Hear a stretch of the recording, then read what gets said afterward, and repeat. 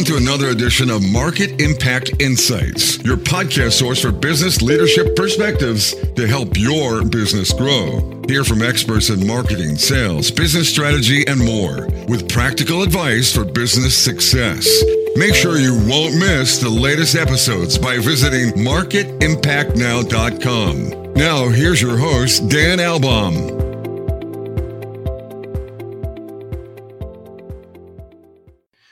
Welcome back, everyone, to another great episode of Market Impact Insights. Spring is here. What a season it's been. The opportunity to go in a number of different podcast interviews, articles, back to my undergraduate home of University of Washington, speaking on a panel about exceptional leadership. And of course, one fundamental aspect of exceptional leadership and team performance is really measuring and understanding what that performance is. And we're going to get into that with a passionate expert on the art and the science of measurement. You know, I ran across this very famous quote. I've seen it published and repeated so often: what gets measured gets managed. But the interesting thing about that quote is it kind of ignores the relevance factor, isn't it? Because we could go out and choose to do a lot of measurement and try to manage it, but that doesn't mean you're going to get ultimate impact if it's not relevant. So we're going to talk with Chris Mercer, aka Mercer, who's the co-founder of measurementmarketing.io. And Mercer is a much sought after measurement marketing expert. So he knows all about that relevance factor. Mercer and his team have been helping marketers, bigger marketing teams, agencies measure their marketing so they know what's working, what's not, what's coming next. And he also spends a lot of time reading, practicing, adjusting, and innovating to improve the skill set. So we're talking about an expert that is continuously learning to be able to help others achieve more. And also involved in a lot of events, thought leadership, has been quoted so often. He's out there in the podcast world, out on YouTube. So I'm excited to dive into this topic of exceptional leadership through better measurement with Mercer. Welcome to Market Impact Insights. Thank you, Dan. It's a pleasure. Thanks again for having me. So let's get this out of the way early. There's this thing about Mercer, okay? What's the story behind that? Story behind Mercer. So technically my name is Chris Mercer, as you mentioned. And so when early days of work in what used to be offices that people would go to in the before days, we would go to the office and there'd always be another Chris there. And at a certain point, it was like big Chris or little Chris or skinny Chris and a large Chris. And it was like, you know what? People just go by last names. So we all started going by our different last names. And it just sort of stuck as, especially now as I move into the internet, which is now my office, there's definitely another Chris on the internet. So it just sort of stuck as Mercer, and it became a brand in and of itself, and that's how Mercer was born. Makes a lot of sense, and I love your reference to that quaint concept of working in an office, right? We kind of remember that.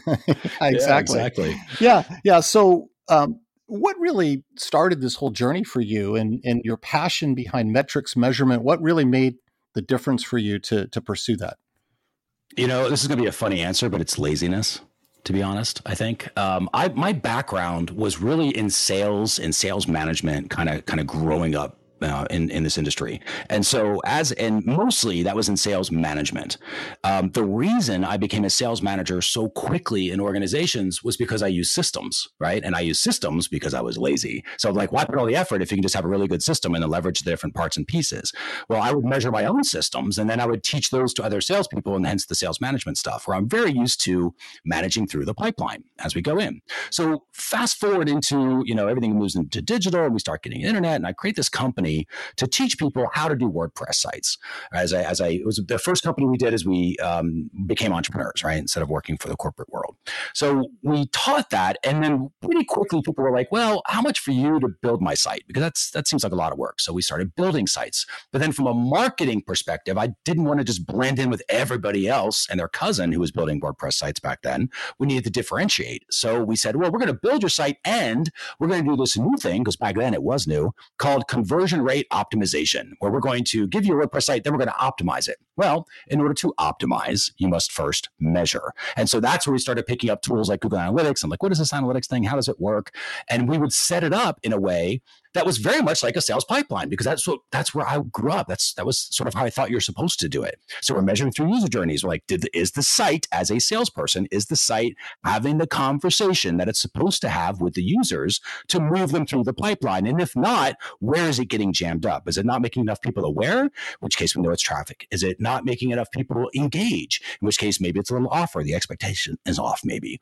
Or is it just not getting enough people to buy, right, to complete whatever that journey is? And so we would constantly set these things up. We would deliver the websites, and practically overnight, when we started adding that component, all of our referrals changed, and they stopped becoming, hey, we need a WordPress site, to, I was at a mastermind and a buddy told me I should reach out to you because they showed me their analytics, and how much for you to set ours up like that? Like, we already have a WordPress site, we have a website is what it became. How do you do the analytics for it? And we didn't know it could do this stuff. We thought it was the Matrix when we look at these things, and it turns out it can be a story if it's set up properly. So that's how we got into the whole measurement marketing concept, from that initial, background of just sort of being in love with numbers anyway, because it helps us measure through the pipeline. Yeah, what an interesting story. A couple of things jumped out as you were talking about that. First is the power of referrals. Sounds like that was something that you experienced firsthand. But the other aspect is you were describing your role as a teacher. And I know you're still in that teacher type of role today, but I've always wanted to ask, so someone who is teacher, but isn't there a learning component? So as you're teaching, you're getting your own personal learning and development, right? It's not just about being on the other side as being the recipient. That's exactly right. Like, to truly understand something, you should teach it. Because if you can teach it, in other words, if I taught you analytics and then you taught it to somebody else, and if all you did was repeat word for word what I told you, you don't really know it. But if you can teach it to somebody by using different words, explaining it in your own way, and they arrive at the same spot, that's how you really know that you've understood it, because you've synthesized that information, right? It is now your skill set that you're teaching, not repeating my skill set, if that makes sense. So absolutely, I'm a big fan of teaching to learn, for sure. Yeah, absolutely. Now, Mercer, we've got so much data around it. On this podcast, I've had a couple of guests, and we talk. It's hard to even put that many zeros on just trying to quantify how many pieces of data marketers, business leaders have. We have technology that's out there to try to help us make sense of all this data. But even given all that, given the technology and the advancements, what makes measurement still challenging and so hard? That's a great question. One is that it's too easy to activate measurement tools. And I'm using that word activate on purpose, because you can put let's say Google Analytics, like Google Analytics 4, kind of the new kid on the block now, and you put that code on your pages, and all of a sudden that thing lights up. Your reports have information. So everyone then goes, okay, well, now how do I use this information to, give me superpowers as a marketer to improve my business? And the issue is you can't. It's just been activated. It wasn't configured properly. So imagine if I gave you like Goldilocks and Three Bears as a kid's book to read. You could probably read it just fine. But if I take that book back, I rip out the pages, I rip those up into pieces, and I smash them all between the covers of that book, and I give that book back to you and say, can you read me the book? Now, there's some people who are like, well, no, I couldn't read, but you could. I didn't change your ability to read. I just made it much harder, because you have to dump them all out, try to figure out the order, how to put them together so they tell an actual story. And then all of a sudden you can read the story, right? Well, with Google Analytics and just data in general, most data, and this is unfortunate, but it's dark. They call it dark data, but it's essentially data that is never going to be used. The reason it's collected but never used. The reason that happens is because companies are collecting for collecting's sake a lot of times, because they're thinking, well, I'm going to need it, because it's that fear of missing out. What if I don't have it? I'm going to ask a question around it. Well, the problem is they're not collecting it to answer a specific question. So it's not being collected to be able to answer a specific question. It's just information. And then you have essentially a bunch of ripped up pieces of paper. But it's not just one book, it's thousands of books, and they're all in one box. And now you're like, wait, not only do I have to try to figure out what each individual story is, I have to separate out Goldilocks the Three Bears from quantum physics manuals, that they're all ripped up. And how do you do that? And the answer is you don't. You can't. Like, that's the whole point, if you learn how to use the tool effectively from the start, and typically that starts with a strategy, because that's where I think a lot of people accidentally sort of mess that step up. When you have a strategy that says, okay, here's the information we need in order to answer these questions, here's the actions we're going to take based upon the answers we get. Okay, now let's go into our tool, measure for that so we can collect the information because we already know what we're going to do with it. And so then that's how you move a company forward without just getting buried in data. And it's something that's going to be a big trend as the data privacy laws take hold, which they are certainly going to do in the US, as well as obviously GDPR, everyone's already familiar with, is data is going to be a liability for a lot of companies. Yeah. There's going to be users who are like, I want you to get rid of my data, and they won't be able to do it because they didn't collect it properly, and that's going to be a problem. They're going to have to just dump databases, and it's a fascinatingly vibrant world. This whole what's going on with data and measurement. But if you have a proper strategy, if you're collecting the information you need just to get the answer so that you can take the action you want to take, it becomes much, much easier. Yeah, it's interesting. You kind of brought up the compliance aspect and the risk aspect. I do a lot of work in the education space with marketing teams, and that's certainly a sensitivity there. And you mentioned strategy. Let's dive in a little bit more around a measurement strategy. Can you talk a little bit about what you've seen as the most critical elements of a successful strategy? And then are there some companies you point to that are out there that you think have really hit the mark well in crafting and then executing on that strategy? Yeah, it's a good question. So I think generally speaking, a lot of companies have bits and pieces of this, but a strategy I think it's really easy to make things complicated. The skill is to keep things simple, right? And that includes with strategy. So for us, a proper strategy is really just 3 steps. The first is you plan out what your measurement is. The second is that you build out that measurement according to your plan. And then the third is you use that measurement properly, right? What we call launching it. So as with all things, the trick isn't just what to do, but it's how you do each of those steps. So in the planning step, ask questions. That's where you start. So in the planning step, the first key to that is ask questions. And I think the trick to that is people will immediately go, well, I'm an e-commerce store, so what questions should I be asking? And they go to Google and they say, what questions should an e-commerce store owner ask? And now Google has 14 million blog posts with 7 questions to ask, 12 questions to never ask, 47 questions you should ask. And everybody's leaves confused and overwhelmed. With questions, the trick is just ask results questions and how questions. That's it. There's only ever 2 types of questions. The results questions, most companies are asking already, which is, what's the end of the customer journey stuff? How many leads did we get? Or how many purchases did I make? What the average order value is? How much revenue, et cetera, et cetera. But the how questions are so much more important. Results are also important, but how questions are more important.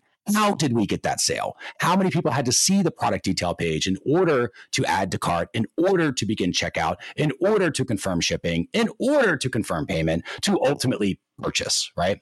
And now you can start to see that pipeline when you have that. So just ask results and how questions. And if anyone's out there going, well, I don't know if I'm asking the right ones, I promise you, you are. And what's nice about measurement is it is a skill. It's a muscle that we can develop. So the more results and how questions you ask, the better you naturally get at it. So you don't have to worry about getting better. You naturally will. So that's first step is results and how questions. Then we go into that second sort of key of that planning stage here. And that's where you collect the information that you need in order to get answers to the question. So a very simple one might be, okay, I'm asking a question around opt-in rate. Well, what information do I need to collect to figure that out? Well, I need to know the number of people who could have opted in and would see the offer page and the number of people who did opt in. Let's call that the thank you page. And I can divide those out, figure my opt-in rate. Great. So now I'm collecting information. Then, and this is the secret sauce to this planning stage. This is the thing that I would say 99% of companies miss. Not maliciously, it's just out of ignorance. They haven't thought about it. And it's the action step. So, or the key to action here. And so what happens is we have the questions like the opt-in rate. We know the information we're going to gather in order to figure out what our opt-in rate is. What are we going to do with that? Well, and this is how you think about it. It's less than, it's kind of like if things are lower than what I think they're going to be, if things are higher, if things are just right. Again, think Goldilocks. So we go, well, the opt-in rate, because it's cold traffic, should be between 25 and 35%. I'm like, great. What are you going to do if that happens? Well, we're going to continue to scale traffic, maybe bring in some other traffic sources to net more leads. Okay, cool. We know that what's going to happen if it hits the sweet spot.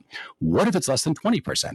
Well, if it's less than that, we're going to look at the targeting of the ad because maybe there's an expectation mismatch, or maybe we have to look at the offer, if the opt-in rate, especially when compared to other offers we might have. If it's lower, we can adjust those things. All right.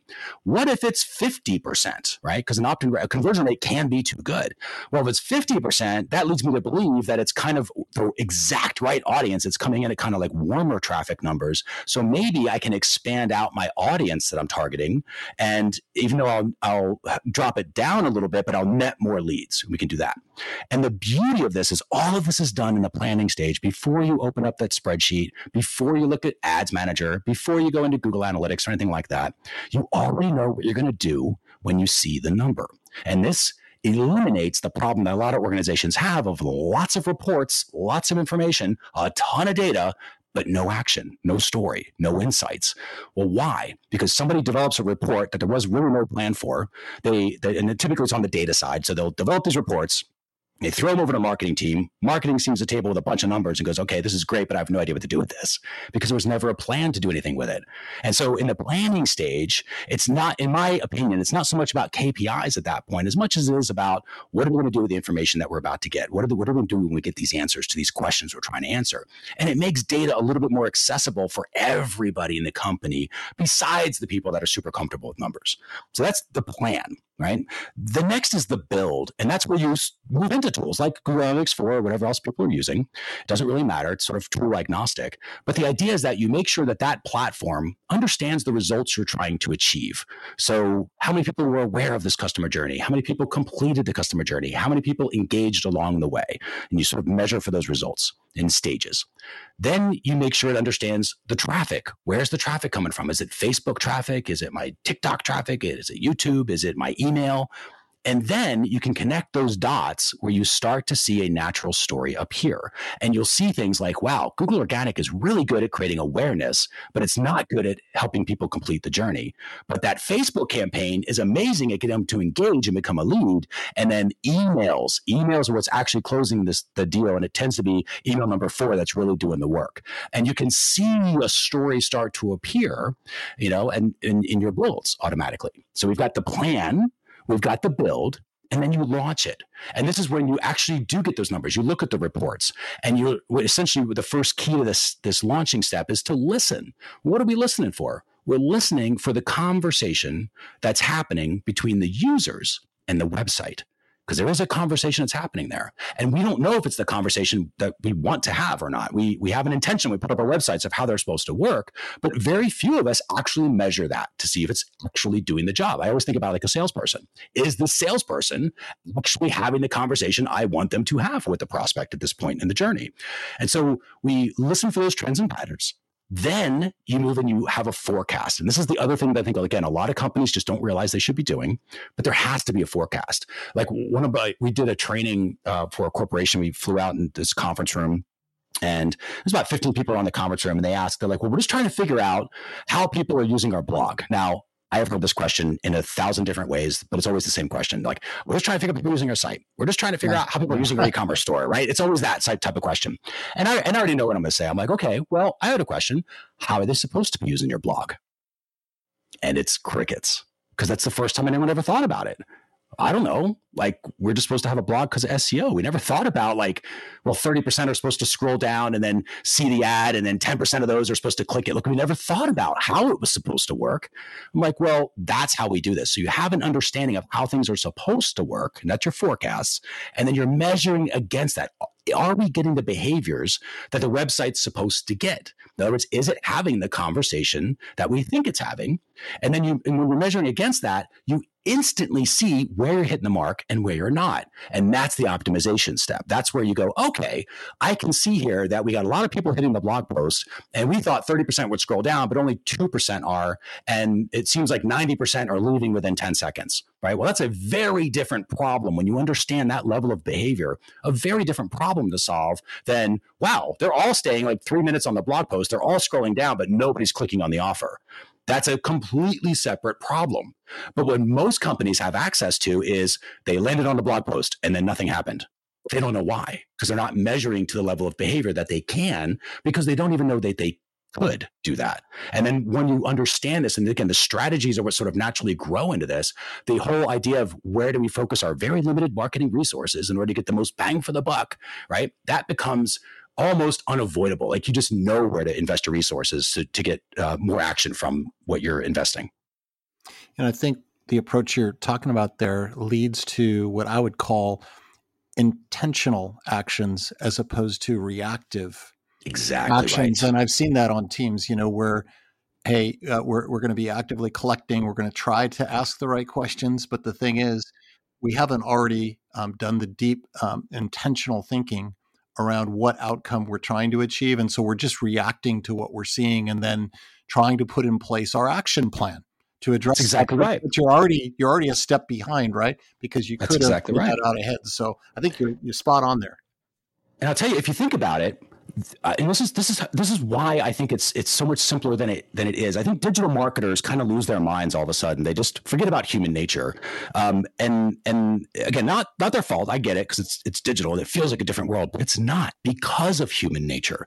So you would never, like you and I, if we were like, hey, let's go into business together, and I'm like, great, here's an idea. We're going to buy a bunch of stuff. We're going to put that stuff in the warehouse in a pile. We're going to invite a lot of people to come in there, and then we're just going to watch and see what happens. And then they buy a bunch of shoes, and they're like, hey, guess what? We're a shoe store now. That would never happen in the real world, right? Yet that's what digitally is going on with a lot of organizations. We're just going to collect a bunch of stuff. We're going to see what happens. And then we're going to go like, oh, this is how they're using our site.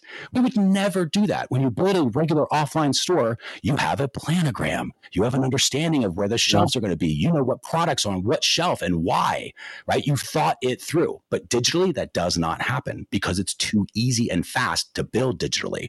So it requires less effort to build. So people don't plan as much because of that lack of effort. So it can be a problem when things are too fast sometimes. But when you use a strategy, it forces you to slow down, right? And stop sort of thinking forensically. So instead of asking questions like, what happened to that, $1,000 we spent on Facebook last week, you start asking questions like, what's going to happen to the $1,000 we're going to spend on Facebook next week? And that's where measurement is sort of at its pinnacle. So it's not about just what's working and what's not, though it's good at that. It's also, when it's done properly, it can tell you what's coming next. Yeah, that's a great way to characterize it. Now, you've referenced some tools in our conversation, and obviously all of us are getting inundated with offers of the latest, greatest, new, incredible marketing tool that's going to help you right get to all that. How do we sort through? How do we sort through all this? Where do tools come into play for a successful outcome? That's a great question. In measurement, when it comes to measurement, there are only three, generally speaking, there's three things you're doing. You have to collect the information so that you can answer those questions we talked about, right? So you have to collect stuff. You have to store that information somewhere, some database, and then you build reports based upon that. So we collect, we store, and we report. So then it just comes down to which tool do I use to collect, which tool do I use to store information, and which tool do I use to report that information so I can actually see what's going on and get those answers so I can go take the actions. So in the case of a tool and it depends on the business and the complexity and marketing stack and everything else, how big they are. But let's say you just were a small business starting out. Google Analytics 4, which is kind of the new kid, a free tool from Google. That one it can collect its own information. It can store it in its database, and it builds reports automatically. That's where you actually interact with the data. So it's doing all three of those. Eventually, you will start to ask questions that maybe Google Analytics 4 by itself cannot collect the information for. And that's where there's a tool called Tag Manager. And so some people have heard of these tag managers or Google Tag Manager. And that's all that platform does. It was built to collect behaviors.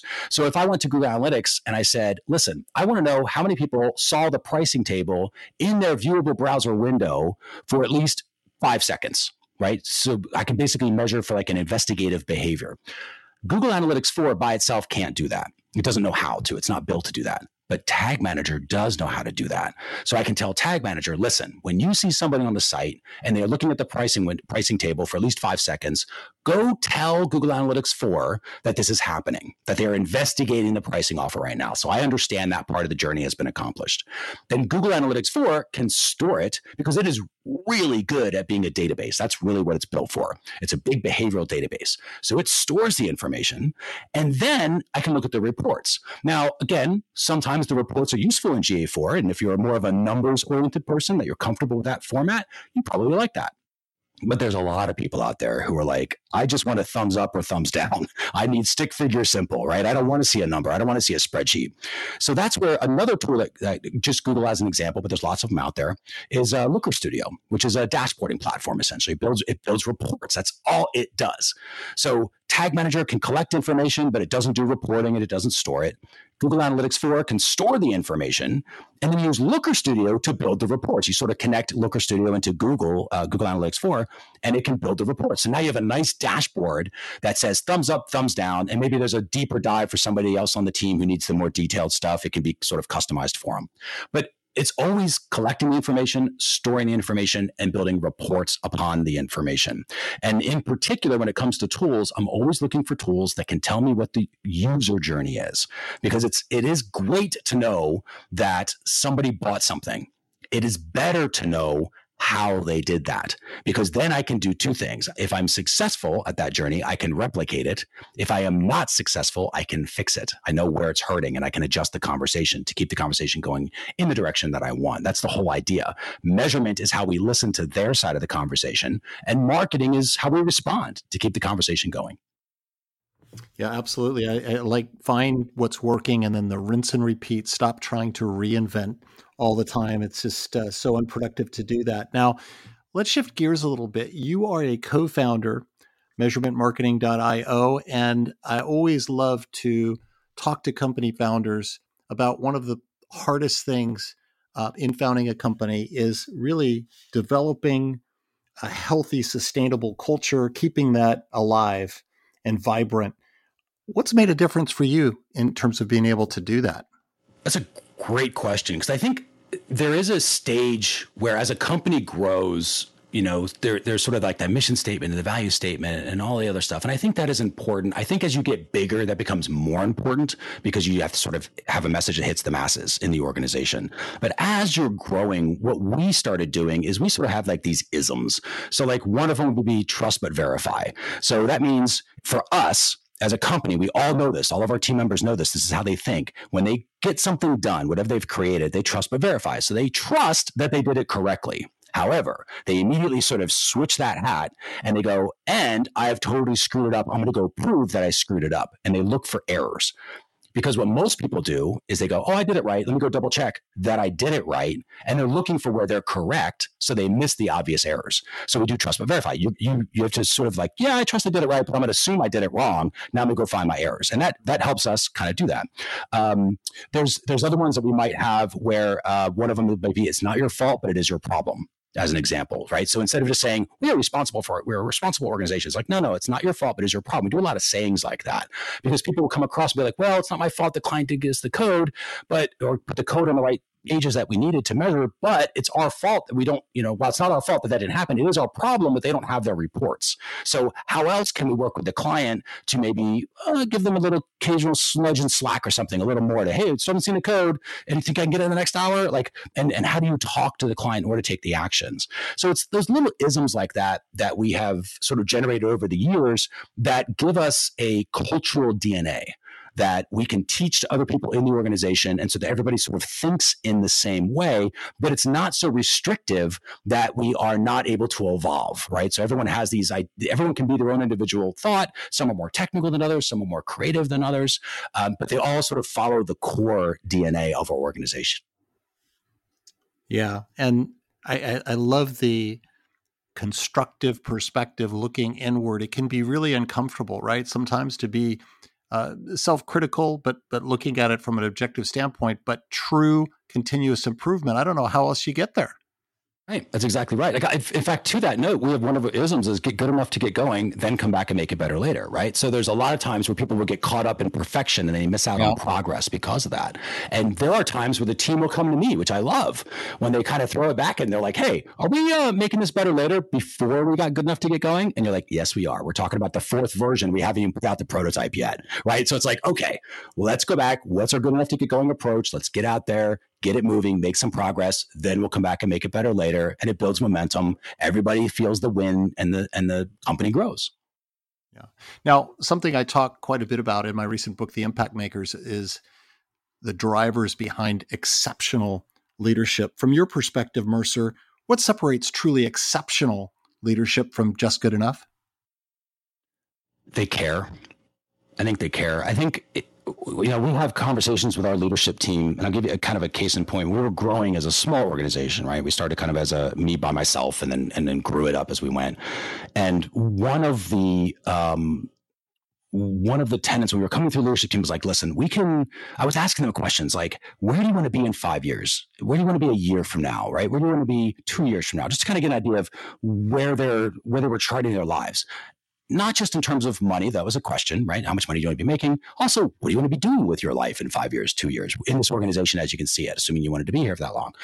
And then we were asking about, questions around retirement and savings and sort of helping them to build a vision of where they wanted. And I found that the team at the time wasn't really focused on that, on the savings side. They didn't have it. And some of them are a little older. So it was like this is a concern for me as a company leader. I want to have a growing organization, but I believe the company should take care of its team, because the team or who grew it, they're the gardeners of this garden. So the garden should nurture them as well.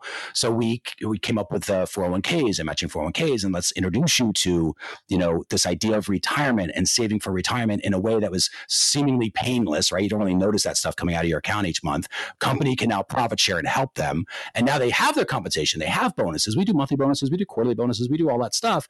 And they've got the retirement. So and as a team member, you feel like, wow, like this company really cares about me. They want me to be successful as a person. So why would I not want to make the company successful and even bigger so it can help more people become successful? So we're very much focused on that. If we can make our team members successful and if the company's growing, right, it is only because everybody is helping the customers to be successful. Like those two things cannot occur unless the customers are happy too. So it sort of helps us to focus by that level of caring. Yeah, so important. And if we've learned nothing else over the last 3 years and just how highly disruptive the world has been, yes, and the whole changing dynamic, the bar has really been raised, hasn't it, in terms of what employees not only expect, but what they demand. And they're not waiting around. If the company is not delivering it, they're walking. And we're seeing that, right? And all this employee migration out of organizations or from one to another. But it's really challenging in that way, right? It's very competitive for top talent. It's exactly right. But that's why I think, again, that caring is an exceptional skill, because like in our particular case, knock on wood, we have not had a problem with turnover. We have, we just celebrated today one of our key team members, 8 years. But most of them I think we're probably at an average of 5 or 6 years at this point. We have 12 team members. I mean, it's because they might be able to make more money someplace else. They won't be in the same environment. The garden won't be the same. And they know that. So they'd rather stick with us longer term because we are in it for them longer term too. And it's not to say that it's always going to work and there's not going to be the exceptions, because there certainly will. But it does help us to sort of have that, taller walls and wider moats when it comes to protecting our talent, because we're not just here to be, we have the newest cereal too that you can have at our new cereal bar. Like anybody can do that. But not every company is built to care at the level that we are. And that level of emotional connection is hard for somebody else to duplicate and be competitive against us with. Yeah. Now, you're giving advice all the time. I'm going to flip it around and ask you, what's the best piece of business advice you have ever received? Man, that's a good question. I think there was a time where when I was in college, I met a guy named Frank Carney. He was speaking in some student group had brought him in there, and he was the founder of Pizza Hut, a little company maybe people have heard of. And I jumped up on stage because I was really big in the Tony Robbins back then, and I was going to be the next Tony Robbins. And I'm like, I interview owners and founders and find them, blah, blah, blah. And I just want to meet with you one-on-one and have a quick, and he's like, okay, come down to Houston, all right. So I At the time, I had no car, so I borrowed a car, got down to Houston from where I was in College Station at Texas A&M, and one talked to him. And I asked him that. I said, what's the one piece of advice if you had one word? And he's like, focus. He's like, you have to focus. You have to pick one thing. And I heard that, and I was like, that makes so much sense. I'm going to ignore that for about 20 years before I get it. And that's kind of what happened.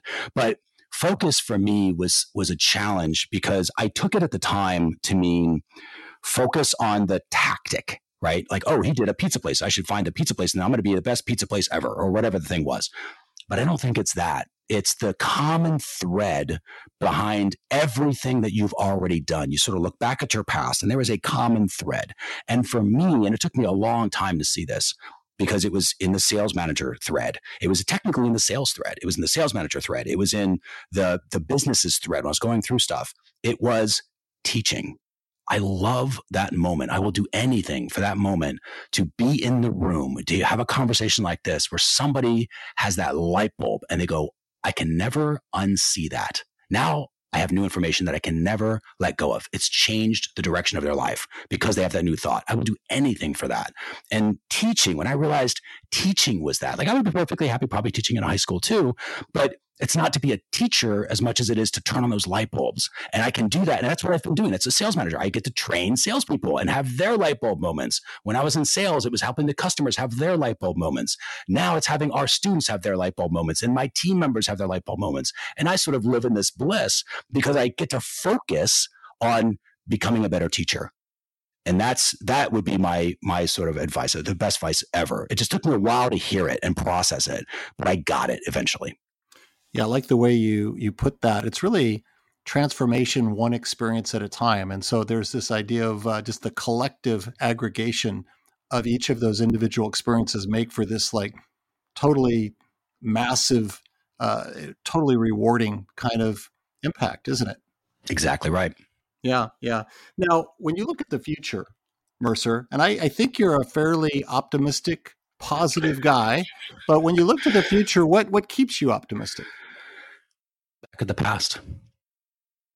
It's a simple answer. And I believe in simplicity. I think that is a skill to keep things simple, right? It's easy to make things complex. It's hard to keep things simple. And I think for anybody who's looking at the future and they see dreariness, look back 100 years, look back 200 years, look back 300 years, 500 years, 1,000 years, and then go forward 1,000 years to 500 years in front of that, or another 100 years in front of that. And you start seeing like, wow, it's always been improving. It's never not gotten better. It's always been improving, generally speaking. Not to say that there's blips that back and forth and there's ebbs and flows, just like the ocean has tides, right? It ebbs and flows. But generally speaking, it's always gotten better. So there's no data point to say it's getting worse. And that's how I look at it. I'm like, oh, the future's going to be better. It might be disruptive. It might be a little messy sometimes. The thing that I thought, like if I was a horse and buggy owner right now, right, that would be a very niche industry. But 100 years ago, 200 years ago, probably would have had a huge company, multi-state, right? For the states that existed back then. So it was like, all that's sort of my thinking behind it. Is always, generally speaking, improved. So why would that ever, because it always has done that, why would it stop now? And then I see the technology, that comes out. And there's a lot of, especially for those of you who are doom scrolling, and I've done it too, where I see a news feed and it's always like, forever chemicals are destroying the world. And then you just Google for some of the stuff and you find some blog posts where it's like, oh yeah, but this company figured out how to get forever chemicals with a 5-minute fix that they're investigating right now. And it's like, oh, okay. So it's never as bad as things are never as bad as they seem. They're probably never as good as they seem either in the moment, but generally speaking, they continue to improve. So that's why I'm optimistic, because I have reason to be. Yeah, we all need to avoid a bit more of the doom scroll. That is a fact. Sure. Now, as we start wrapping up the conversation, Mercer, do you have any other final advice for leaders looking to take their business to the next level? And how can people find you if they want to learn more? Great question. I think, a little bit selfishly, but I would say definitely use measurement to understand how your organizations are working, whether that's the website and we're talking about Google Analytics stuff, or just in general, like how, project management or how your teams are focusing. But the idea is that you understand how the system is working. So figure out what your systems are and then diagnose, how would you measure that that system is working properly at its different stages? Because when you understand that, when you have that feedback coming back in, you almost, again, it becomes really, instead of guessing all the time, which is what most people do, I'm trying to guess, oh, I need to fix the offer, or fix this or fix that. You just sort of know like, oh, it's definitely in this area, and it focuses your resources. So work on your systems, pencil them out, and then measure them to see, are they working the way you think they're supposed to? Then again, it just sort of needs to lateral improvement at that point. And then to find us, I mean, obviously measurementmarketing.io is our main homepage, but I'll give you a couple of links. One is for those of you who just want to sort of get some free training, we've got measurementmarketing.io/YouTube. It'll take you to where you can subscribe to the YouTube channel for that if you want to learn more about this measurement. And we do have a free level, as you mentioned. We do a lot of training, and we have a platform called the Measurement Marketing Academy that is designed kind of a just-in-time learning platform to learn all these tools and this, more importantly, the strategies behind the tools first. But we give away the strategy course because I think out of everything we teach, let's face it, you can learn how to use Google Analytics 4 off YouTube. That's awesome. But most people don't know strategy. In other words, they are thinking that the tools make them better when that's not true. Like if I was trying to learn how to be a chef and all I knew was cook an egg, but I buy a fancy stove, I'm still just going to cook an egg, even though I have a better tool. I got to learn how to be a chef.